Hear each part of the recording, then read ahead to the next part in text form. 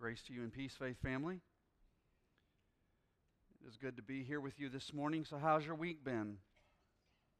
I pray that as you have prepared your hearts and your minds to come and worship with us this morning and gather with us this morning, that you have drawn your heart's attention this week to what God is doing in the midst of your life, in the midst of your family.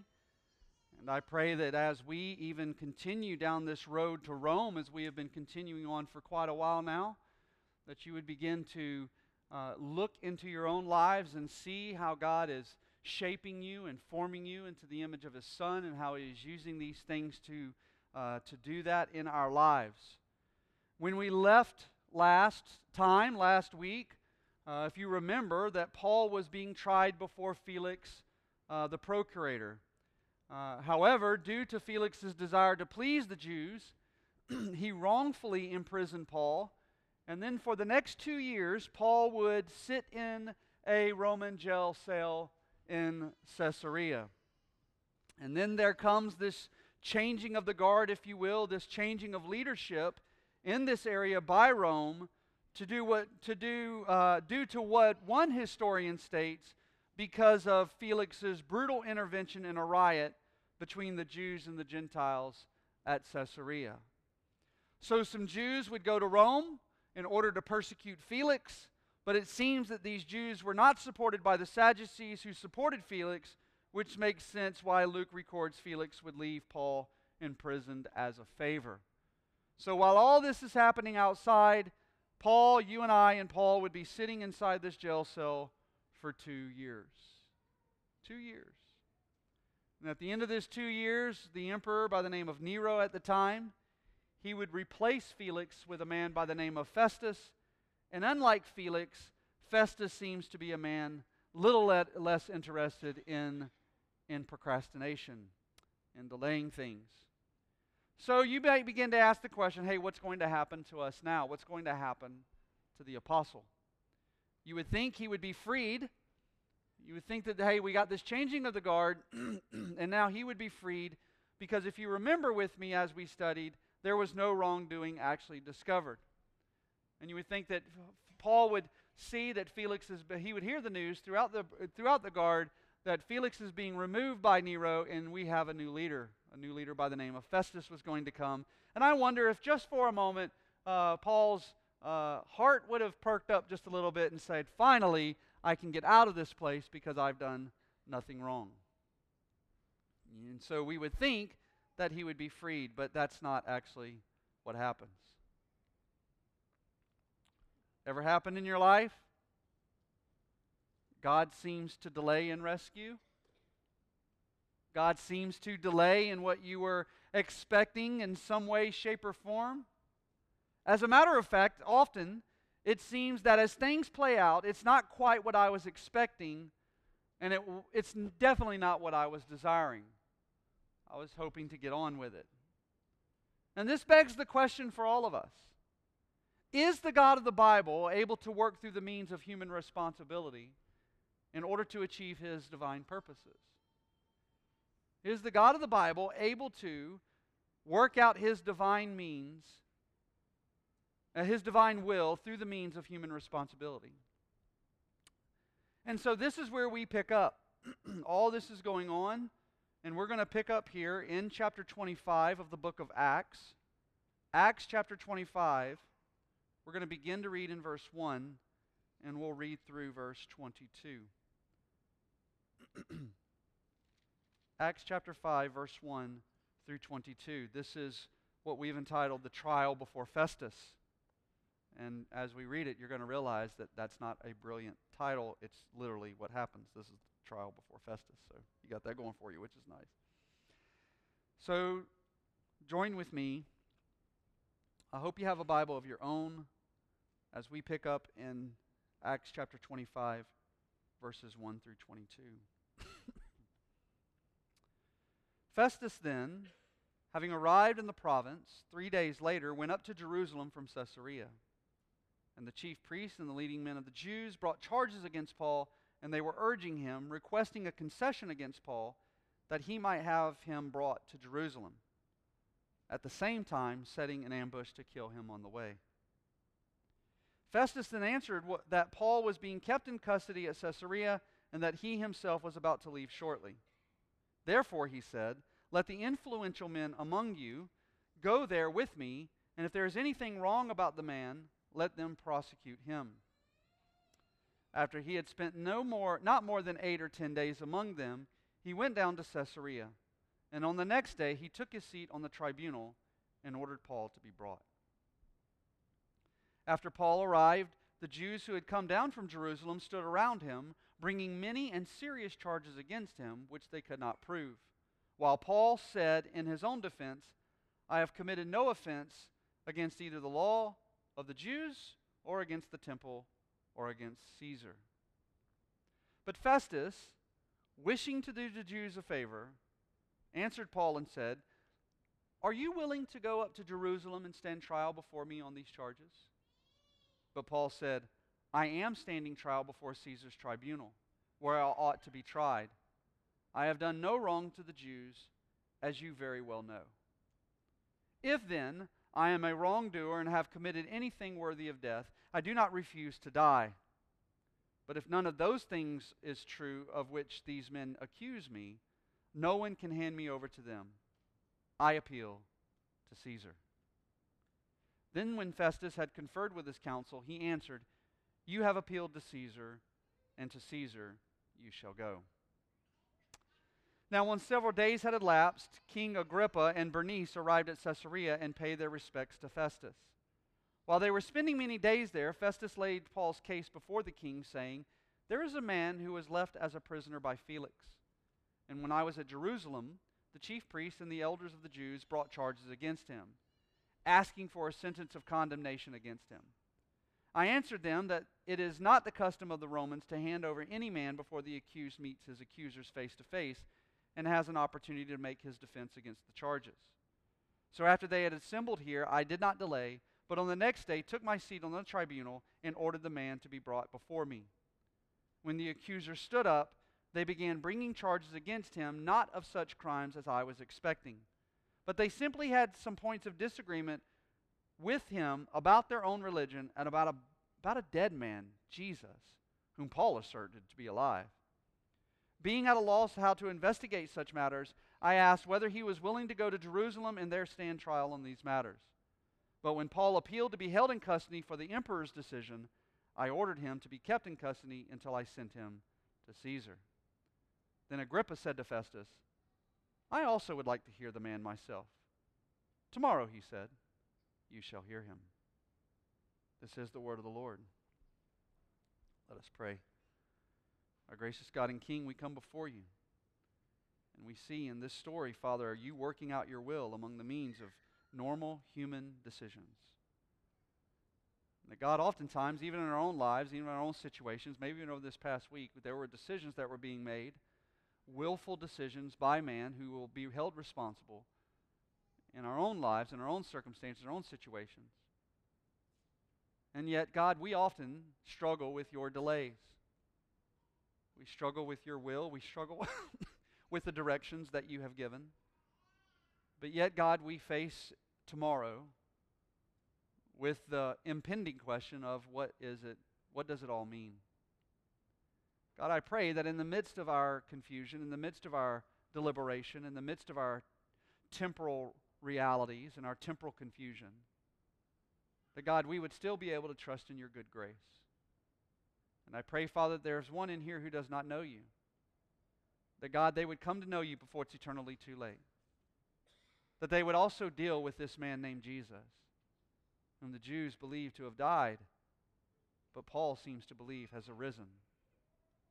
And that, God, for those of us who do trust in you, who do believe in you, that I pray in the preaching and teaching of your word today that we would be further conformed into the image of your Son and be prepared to meet tomorrow's day as well. Bless the teaching and reading of your word. For it's in Christ's name and for his sake we pray. Amen. We're going to start in verses 1 through 5 when we see Festus pressured. Festus is going to be pressured. We are reintroduced here to this man named Festus. In all of historical writings, he is only mentioned here in this writing in the book of Acts by who we believe to be Luke, And he is also spoken of historically in the writings of a Jewish historian by the name of Josephus. His term, Festus's term, was very brief. He began his service in AD 58 and 59, so we can place ourselves temporally on a calendar annually in this location. So we know that right now we are around AD 58, AD 59. It was at the direction of the Emperor Nero after the dishonorable discharge of his predecessor Felix. Festus would rule in this area for about 2 years, and he would die from an illness in AD 62. Josephus, a Jewish historian, would go on to praise Festus for his suppression of what they would call revolutionaries. So it seems to be that this man developed a good relationship with the Jews, a better relationship than did his predecessor, even Felix.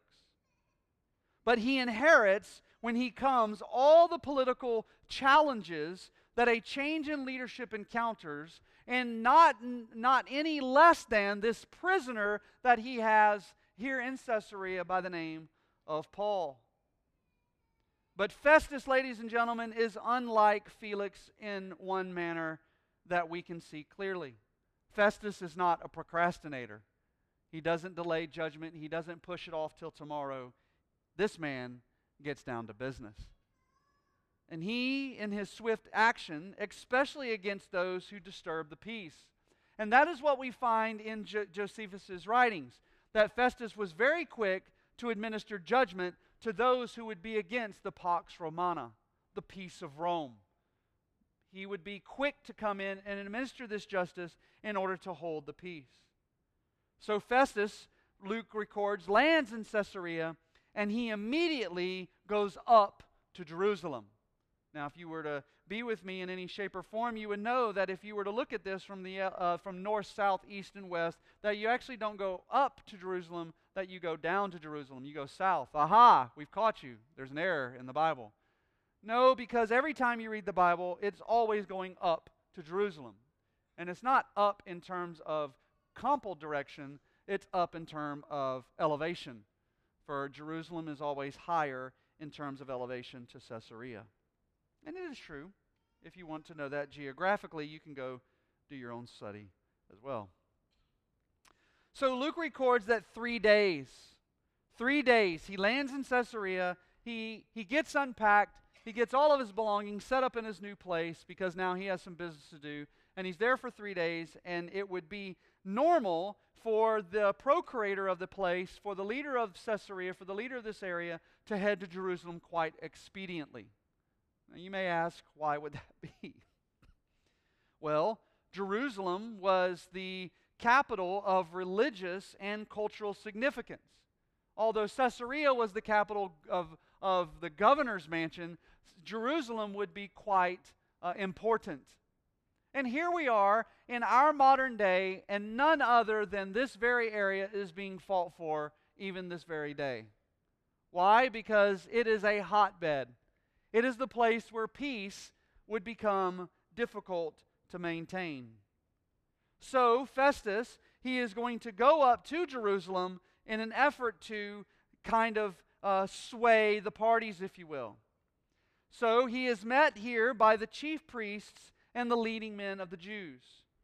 The chief priests and the leading men of the Jews. These are likely the ruling elders of the Sanhedrin. And lo and behold, what happens? I wonder if he's coming to them to have a little bit of dinner party, and then one of the first things that it seems they want to take attention to is these men are going to bring up their charges against Paul. And according to verse 15, they are going to ask for a sentence of condemnation against Paul. In verse 15, you remember it says, "And when I was in Jerusalem," here is Festus proclaiming to Agrippa, he says, "The chief priests and the elders of the Jews brought charges against him, asking for a sentence of condemnation against him." So what is happening? They are asking they are asking Festus to find Paul guilty. So no sooner does he arrive that the leaders not only bring charges, but they begin requesting a concession against Paul for him to be brought back to Jerusalem. This, by the way, this idea of asking for a concession, that he's asking for a favor. There's a lot of favors being handled here, right? Yeah, and I know that shouldn't shock you in our modern day culture, that there are favors being handled among political elites.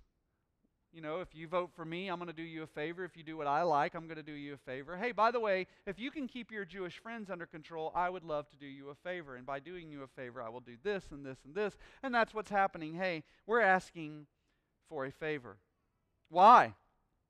Why would they ask for Paul? If they're asking him for condemnation, if they're asking him to be found guilty, why would they ask Paul to be brought back to Jerusalem? Well, it's simple. Because they want to kill Paul on the way. 2 years later, and they still want to kill Paul. This is the reason Paul was taken to Caesarea in the first place. Remember, we studied this last week. But there's been a change, ladies and gentlemen. Because the first time that Paul was going to be possibly assassinated on his way, it was by zealots who were urging the religious leaders to merely collaborate. And now it seems, according to Luke, that these religious leaders are no longer collaborating, but they are the progenitors of the plot themselves. They have went from being assistants to being the very ones who want to see it done. Proverbs 4:16 says of wicked men, "For they cannot sleep unless they do evil, and they are robbed of sleep unless they make someone stumble." Evil has a long memory because evil has no forgiveness.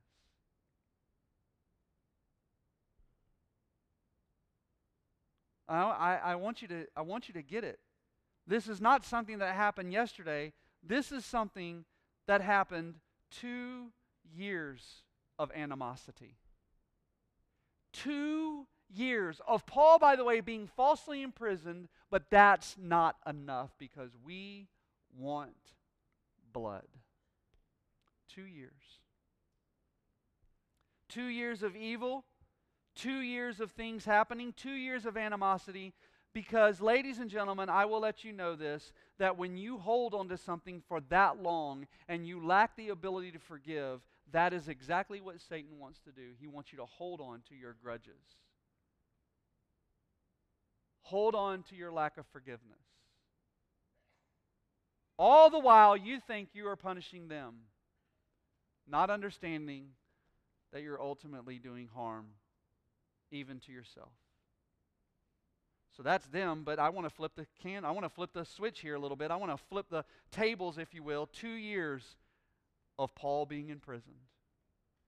We've been sitting here for 2 years of being falsely imprisoned, y'all. 2 years, and now they still want to kill us. They still don't like us. They're still talking bad about us. They're still doing all these things that they did before. For 2 years of sitting in prison. In our modern day world of quick service restaurants, microwave ovens, and high-speed internet, we struggle with the frowning providence of God longer than 2 minutes, much less 2 years. Why would God? Have you ever thought about this? Oh, I have. Not even thought about it. I've asked the question among myself. Why would God take one of the most useful apostles of His Word and put him in prison for 2 years? Why would God allow that? Where are the angels? Do you think Paul just stopped worshiping in prison all of a sudden? You think Paul didn't find reasons to rejoice? You think the apostle who would write, "Rejoice in the Lord always," and again I say rejoice, you think in some way, shape, or form that he would just forget? Where is the Paul and Silas situation? You know, where the prison doors open and Paul walks out. For 2 years, this man is in prison. What is God doing? Why would God take one of His most ardent apostles and put him in a prison cell for 2 years? God, what are you doing with me? Paul. Why are you delaying for me? I mean, Paul.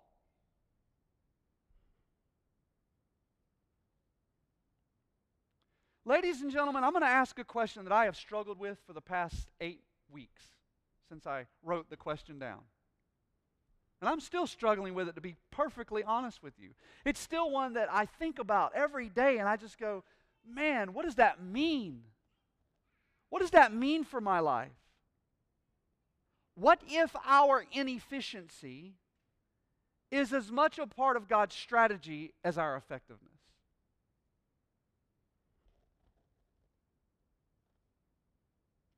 You see, we live in a culture where we want to be people of effectiveness, of efficiency. We want to be people who, it's always up and to the right.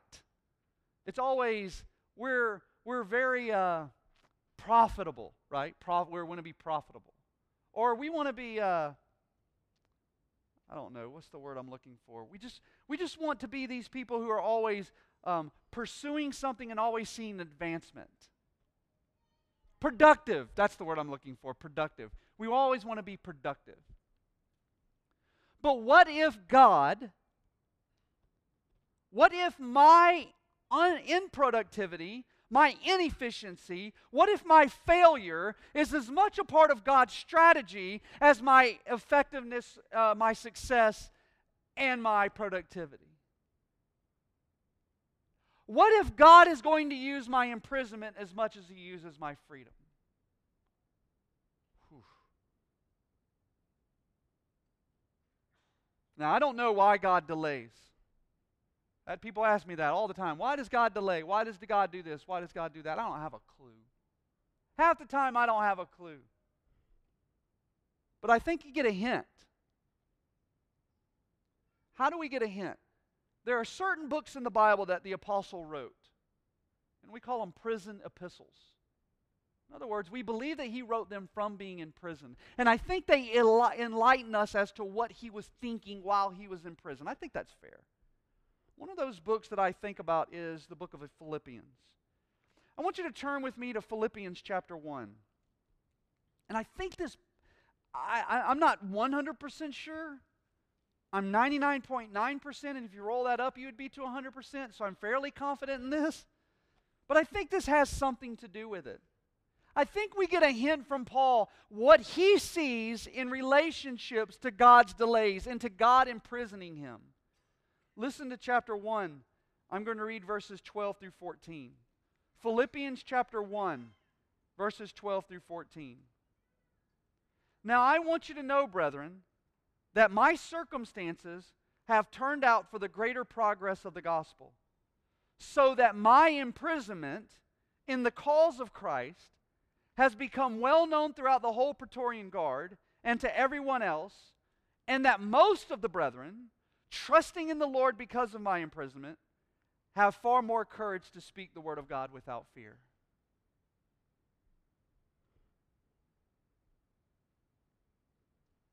Did you get that?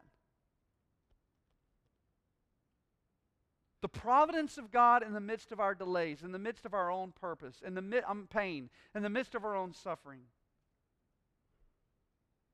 I want to read that last sentence again because it just hit me fresh. And that most of the brethren, trusting in the Lord because of my imprisonment, which is a phrase that just boggles my mind, have far more courage to speak the word of God without fear. What if God's providence leads to your pain so that others could be encouraged to also endure it without fear? What if God is doing through you what He's doing to you? What if your pain is the midst of another person's encouragement? What if your 2-year imprisonment is the midst of helping other people to also endure what they are going to have to experience in their pain? Again, I come back to us and I go this. What if you are not the actual main character in the story? What if there's a bigger story that you're playing a part in? Oh, this changes the way I see things in my own life. But apparently, the anger, getting back to our book here in the book of Acts, chapter 25, apparently we see that the anger hadn't subsided, and neither has their desire to kill the apostle.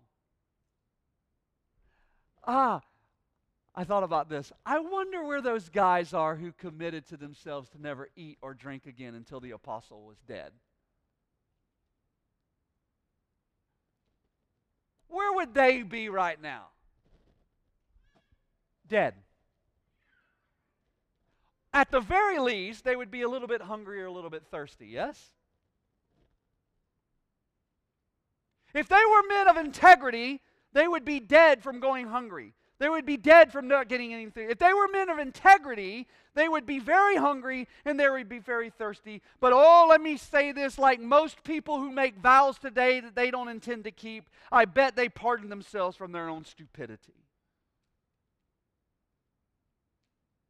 That's what's happening. We make vows we don't intend to keep. And so we pardon ourselves from our own stupidity. Let us not be men who do that. Let us be men, if we make vows, we stick to our vows.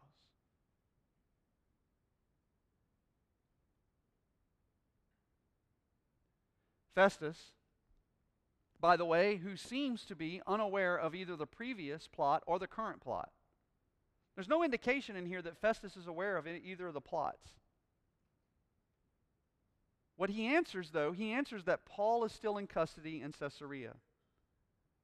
And according to verse 16, he tells them that he can't hand over a man who is accused without a trial. So it's likely that he's unaware of what happened with Felix and his trial, because remember, Felix said what? I don't find anything wrong with this man. So apparently he understands that now he is the leader, and regardless that he is not going to accept Felix's judgment of the apostle, he is going to urge them to let some of their leaders or their influential men go with him, and if there's anything wrong, they could prosecute Paul face to face. So Festus doesn't seem to have any desire to just turn Paul over since Paul was under his rule, and he doesn't seem to be aware of the trial of Felix either. So this is where we are. Felix has been pressured, and now we're going to have another trial. And next we turn, in verse 6, we're turning to Paul's appeal. The Bible says that Festus is going to spend 8 or 10 days in Jerusalem. I found that funny from Luke. 8 or 10. 8 or 10. Not 9. 8 or 10. I like that. 8 or 10 days in Jerusalem, and it says that he's getting acquainted before traveling down to Caesarea. The day following his arrival into Caesarea, so he's going to travel back, and when he comes back, Luke writes that Festus takes his seat on the tribunal. The tribunal, we would call this the judgment seat, or the bema seat. So he's going to sit on this judgment seat, and he's going to order Paul to be brought to him. And apparently, the Jews have acquiesced to the terms and travel the 60-plus miles, the 2 days' journey himself. And after Paul arrives, the Jews who come from Jerusalem, the Bible says, stand around him. So number one, I want you to notice that they're standing around Paul. They're going to bring many and serious charges against Paul, which, by the way, they could not prove. So imagine with me the intimidation. The intimidation. All these Jewish leaders are surrounding him physically. They're accusing him legally. And they're trying to intimidate this guy who is of no stature. I don't think Paul was a man that you would look at and go, man, this guy is scared. This guy's scary. As a matter of fact, when you read Paul, you had no reason to fear him. The only reason that fear him is because he came with spirit and power. So here they are trying to intimidate this guy. Why are they trying to intimidate him? Because, ladies and gentlemen, when evil can't defeat you intellectually, they will always result in displays of power and intimidation. Although we will be accused, ladies and gentlemen, and mistreated, we are reminded of something that's simple and true, that the judge of all will hold all men accountable.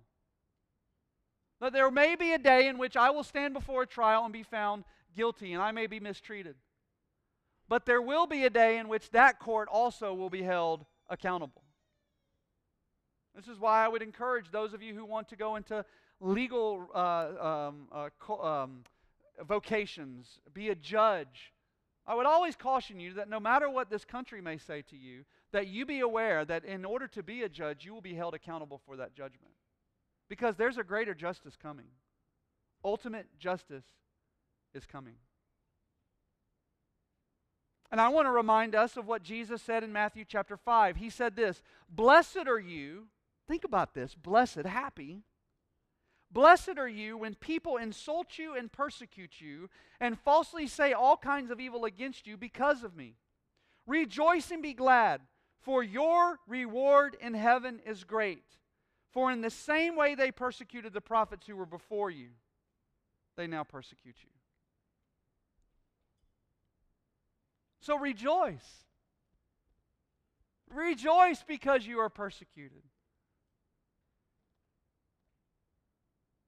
That's just not what I hear in the modern church. What I hear in the modern church is if we're being persecuted, we must be doing something wrong. And what I'm saying is often the reason you're being persecuted is because we're doing something very right.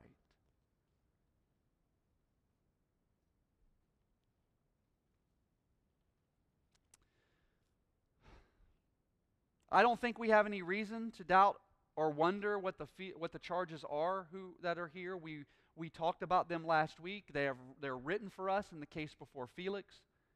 And here Paul is going to respond with the same three in his defense.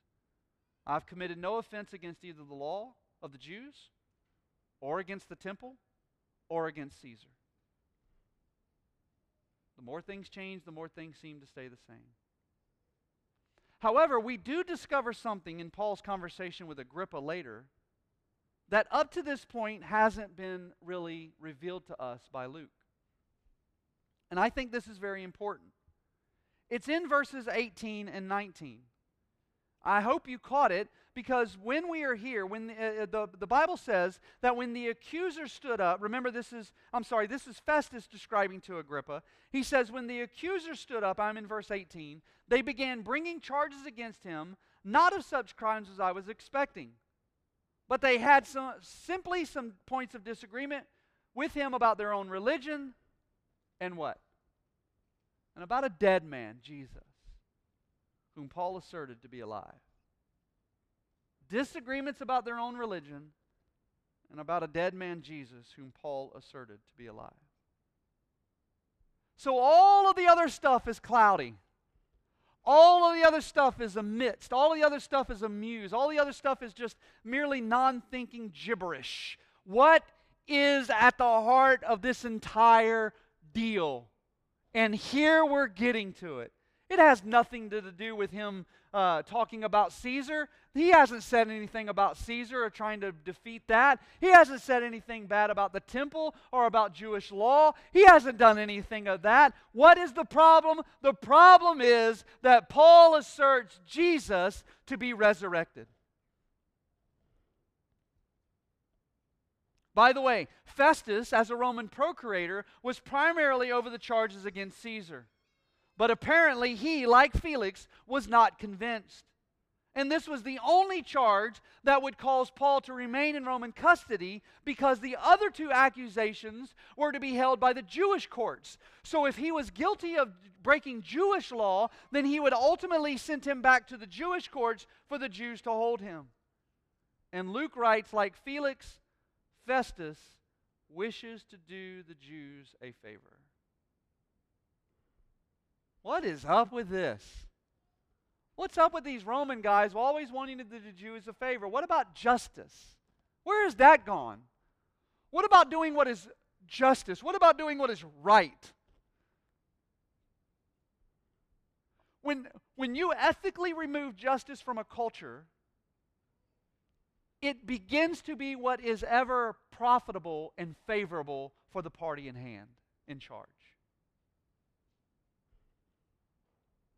And this is exactly what's happening here. Because the desire to do the Jews a favor was politically understandable, if you think about it. They wield great power. They had influence over all those in the region?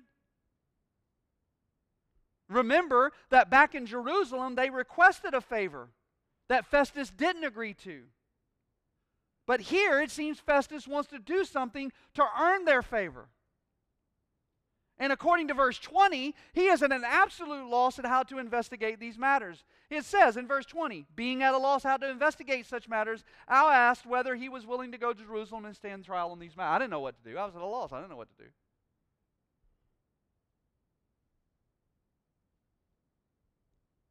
And so he asked Paul, are you willing to go to Jerusalem and stand trial before these men? Before me on these charges? And notice that Festus said before me. So what he's trying to do here is he's trying to assure Paul that he would still be over a Roman trial in the Jews' jurisdiction. But Festus' motives are clear. He desires favor. Now, if you were Paul, have you heard this before? Who else wanted to do the Jews a favor? Felix. And how did that end up for the apostle? 2 years of imprisonment. So I think Paul's not too keen on helping people who are going to do the Jews a favor again. I wouldn't be. Speaking of that, do you ever wonder what's happening behind closed doors in old D.C., huh? You see, what's new is not new, it's the same. Doing favors behind closed doors. I don't care if you're a donkey or an elephant. I don't care if you're blue or you're red. I don't care if you're this or you're that. I don't care if you're pro or anti. Everybody's doing everybody a favor.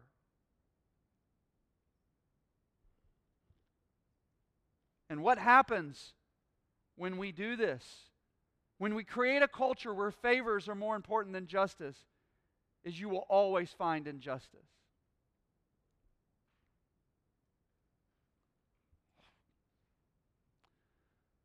So Paul responds, aware of this idea that Festus wants to do these guys a favor. I'm where I ought to be before Caesar's tribunal. This is really a rebuke of Paul.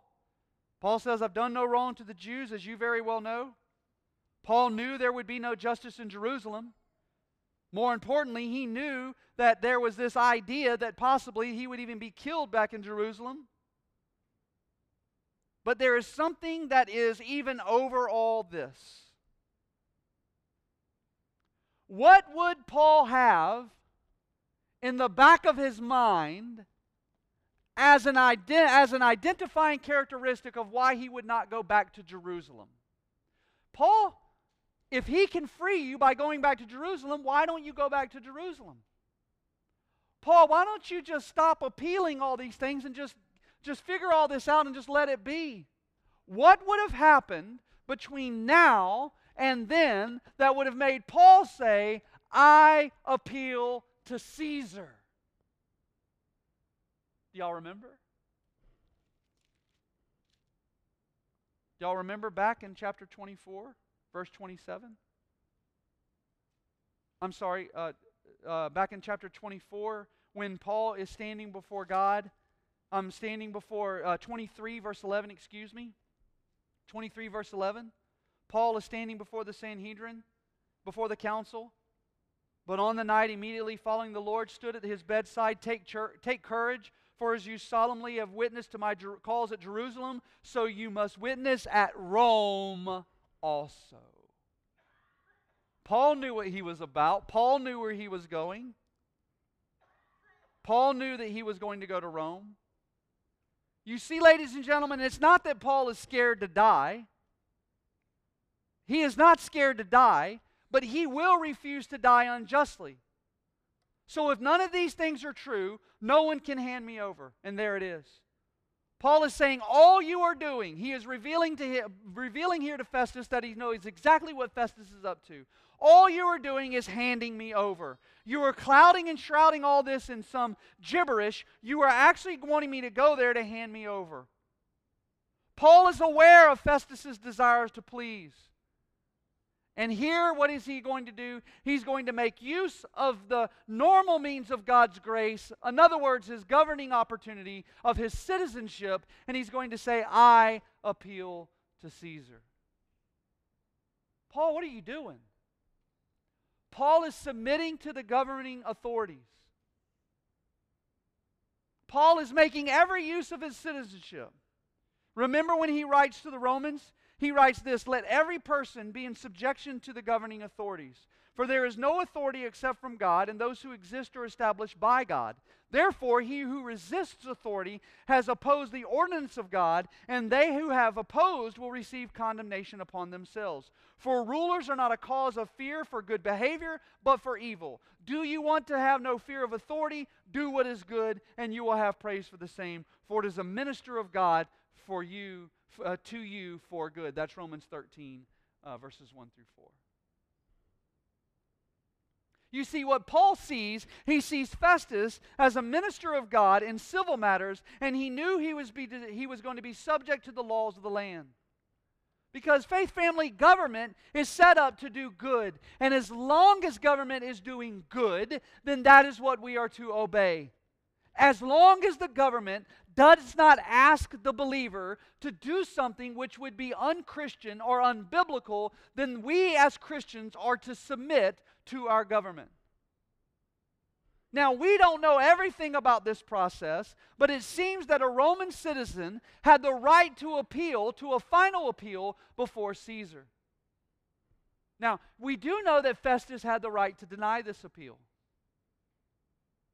Festus could have very well said, "I deny it," but it seems due to the fact that Festus is aware of him not being guilty that he is not in a position to deny it. As a matter of fact, the Bible says that Festus confers with his council. Who's his council? Well, a procurator at this time would have an advisory council, a group of people who would stand around him and would basically weigh his administrative options. And I wonder what that meeting was like. Well, if you let him go, that's going to cause problems. If you kill him, we know he's not guilty. That's not right. He's appealed to Caesar. I mean, Festus. He's appealed to Caesar. Do you know what happens if he appeals to Caesar? We let him go. He's out of our hair. He's out of the Jewish hair. We ain't got to deal with the problems no more. And just like the two procurators before him, he can wash his hands of the old thing. Right? We can just wash our hands of the whole thing. And we'll just push it off and push it off and push it off. So he makes the decision that very well then. To Caesar you want to go, to Caesar you will go. I mean, I'm new here. I'm 10 days into this thing. I don't want any more trouble than I need. So I'm going to send you to Caesar and get you out of my hair because I can tell this is going to be a big problem. You want to go to Nero? Go to Nero. So ladies and gentlemen, we need to get our packing in order because I think we're going to go on a road trip. Ready? So Paul is sent back to prison cell. He's going to start packing his things, whatever that may mean. And him and a group of people are going to get ready, and they're going to head to Rome. But we have a visit. We have the visit of Agrippa in 13 through 22. Luke writes that several days have elapsed and a visitor arrives in Caesarea. King Agrippa and his sister Bernice. King Agrippa and his sister Bernice. This is the son of the first Herod Agrippa, whose death we know of back in Acts chapter 12. It wasn't a too pleasant death, by the way. Do you remember how he died? Do you remember what he died? Let's go back. Acts chapter 12. For grins and giggles. He had just heard about a man by the name of Peter. Turn to verse 20, verse 20 of verse 12, chapter 12. Now he was very angry, he being Herod, was very angry with the people of Tyre and Sidon, and with one accord they came to him, and having won over Blastus, the king's chamberlain, they were asking for peace because their country was fed by the king's country. On an appointed day, Herod, having put on his royal apparel, took his seat on the rostrum and began delivering an address to them. The people kept crying out, "The voice of God and not of man." And immediately an angel of the Lord struck him because he did not give God the glory, and he was eaten by worms and died. But the word of the Lord continued to grow and to be multiplied. And Barnabas and Saul returned from Jerusalem when they had fulfilled their mission, taking along with them John, who was also called Mark. Now, I look back at the book of Luke, and I read that, and I go, no, that's funny. So you got Herod, who's going to die, and by the way, and Barnabas and Paul are doing their thing. And now here we have Herod's son coming to Caesarea to do what? To none other than to question Paul himself. By the way, this man is also the nephew of Herod of Antipas. If you want to kind of start putting these people together, Herod Agrippa was his son. We saw him die in verse 12. Was his father, saw him die in chapter 12. He is the nephew of Herod of Antipas, which was the one who murdered John the Baptist and who judged Jesus. He is the great-grandson of Herod the Great, who was alive at the death of all the babies, who murdered all the babies because of Jesus. So this man was all up in this whole story. He was born, according to what we know, in 27 A.D. He would be reared in Rome. In 48 A.D., he would begin to rule, and he would see his kingdom expand, although he would never reign over the main Jewish territory of Judea, Samaria, and Galilee, as his father had. He remained under the jurisdiction of the procurators. He held authority as the king of the Jews to appoint high priest, and that's why he had the title King of the Jews. Bernice, his sister, would be married to her uncle at the age of 13, who was called Herod of Chalcis. Herod of Chalcis would die in AD 48, and her brother Herod would be granted rule over all Herod of Chalcis' reign. So his sister would move in with him and remain with him for many years. Now, there was quite the rumor that Herod and his sister were involved in an incestuous relationship. She will become the mistress to a man by the name of Titus. Titus was the son of the emperor Vespasian, and this would create a major scandal all throughout. So why am I telling you all this? There is drama, yo. And you have to know what's happening, because when Agrippa and Bernice are going to sit down with the Apostle Paul, and the Apostle Paul is going to make a certain preaching assignment to them, and you know the back history, you know what's happening, now you're going to sit back and go, Paul ain't no joke. He's already done it with Felix. He's already done it with Festus. And we're going to see that he's going to have a chance to do it with Agrippa. And here the Bible says that they're going to spend many days with Paul. Festus knows that Agrippa is someone who is in a position to assist him in Paul's situation. Why? Because remember, Agrippa has influence over the Jews.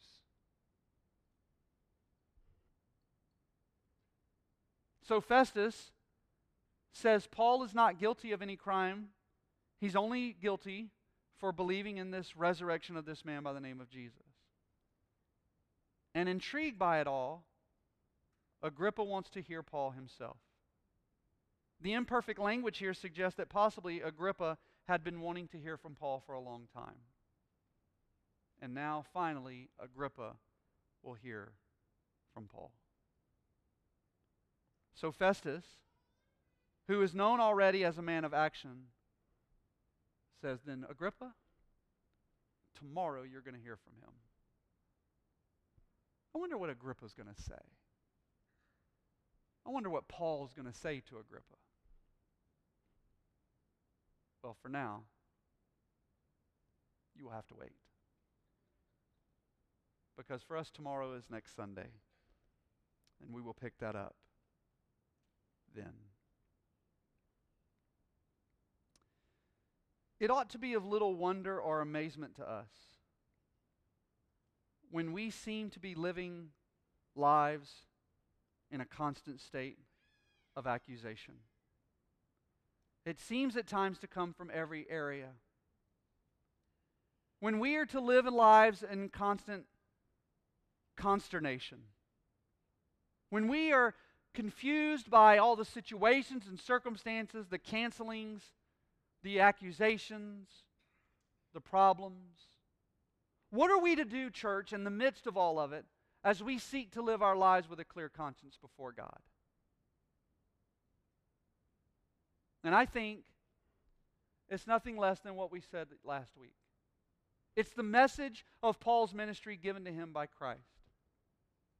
That in the next 7 days, here's what I'm going to tell you we need to do. We need to take courage. I know many of you are facing situations where fear is real. Some of you may be being accused of things that may cost you your vocation. Take courage. Some of you may be facing situations physically that very well may cost you your life. Take courage. Take courage and withstand the accusations of the devil and those who do his bidding. Take courage, church, when Satan comes and he is going to accuse you because he is an accuser of the saints. Take courage when he comes into your mind and reminds you of the sinner that you were, that you was, and reminds you of how you have failed, and reminds you of all the things that you have not done. Take courage in the fact that you are not as effective or efficient or productive as you possibly could have been in the past week. Take courage because our God can use our inefficiency in the midst of His will. You know, it was Peter. Peter would write in 1 Peter chapter 4, he said, "Beloved, do not be surprised at the fiery ordeal among you, which comes for your testing, as though some strange thing were happening to you." That's what I hear all the time by believers. "Oh, this is new. You don't understand, Pastor, what I'm going through. You don't understand what's happening in my life. Pastor, this is so original. I'm going through something that nobody has ever gone through ever before." Take courage in this. You are going through nothing that other people haven't gone through. Other people have gone through sickness. Other people have gone through brokenness. Other people have gone through accusations. But listen to what Peter says. "But to the degree that you share the sufferings of Christ," to the degree in which you share in the sufferings of Christ, keep on rejoicing. Did you hear it? We rejoice to the degree of our suffering. That is unbelievably helpful. So to the depth of your suffering ought to be the height of your rejoicing. Is that what you experience? Or do you find the depth of your suffering to be the depth of your misery? Does your joy go into your depth, or does your joy retreat from your depth? I'm going to continue because I want to finish this. To the degree that you are sharing the sufferings of Christ, keep on rejoicing, so that also at the revelation of His glory, you may rejoice with exultation. If you are reviled for the name of Christ, you are blessed. Why? Because the Spirit of glory and of God rests on you. Now make sure that none of you suffer as a murderer or a thief or an evildoer or a troublesome meddler. I like that last one. I like the fact that he puts it in line of the other ones. Now we would all have said, yes, we don't want to suffer as a murderer. No, that's not good. A thief, an evildoer, bad. A troublesome meddler. That's where we check our toes a little bit, right? Because some of you like to meddle and just meddle. You all up in people's business. You're just troublesome. You ever met those people? They're just all troublesome. It's always like they're trying to get around and sneak around, and they're just all up in people's. Stop being meddling up in people's business. You got enough business of your own. Preach. But if anyone suffers as a Christian, he is not to be ashamed, but is to glorify God in His name. So over the next 7 days, until we gather again, until we come to the normal means of God's grace for the instruction of God's people, which is the preaching and teaching of His Word, as we gather together on a Sunday morning. Church, listen to me. For the next 7 days, do not be surprised. Do not be surprised by it all as it's though some strange thing. But listen, He comes and He says, for our testing and to the degree that we share in the sufferings, we are to rejoice. And if we suffer as a Christian, it is not a means of shame, but a means of glorifying God in His name. So church, I say, may we live lives that remove the stain of any false report of sinful behavior. May we fail to see, you see, what we fail to see is that in the midst of this false imprisonment of the apostle, in the midst of this jail sentence of the apostle, Paul is being granted the opportunity to influence those he would have never had the opportunity to do without the imprisonment. And Agrippa's desires to hear Paul gives Paul an occasion to hear Paul's defense and to hear the gospel once again.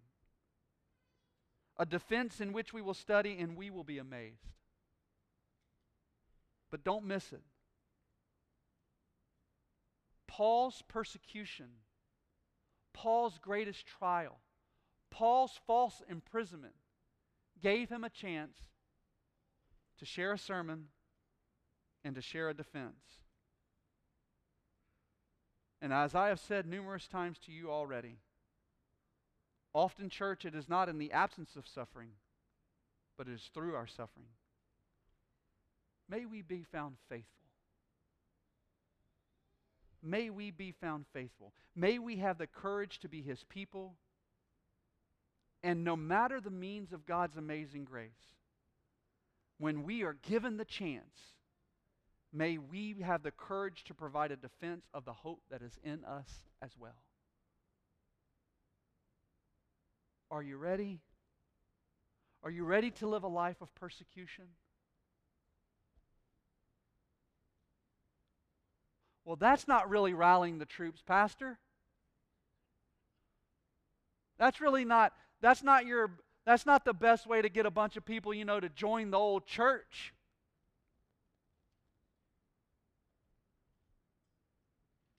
I am trying to do something that I have committed to doing something for my entire ministry here. And that is to preach the Word of God and be faithful to the Word of God, because I realize that if we can come together and be prepared to endure persecution, that is when we're going to find our ultimate joy and satisfaction in Him. Because when we think that this world is going to provide it, that is when we're in the most danger. We're in the most danger.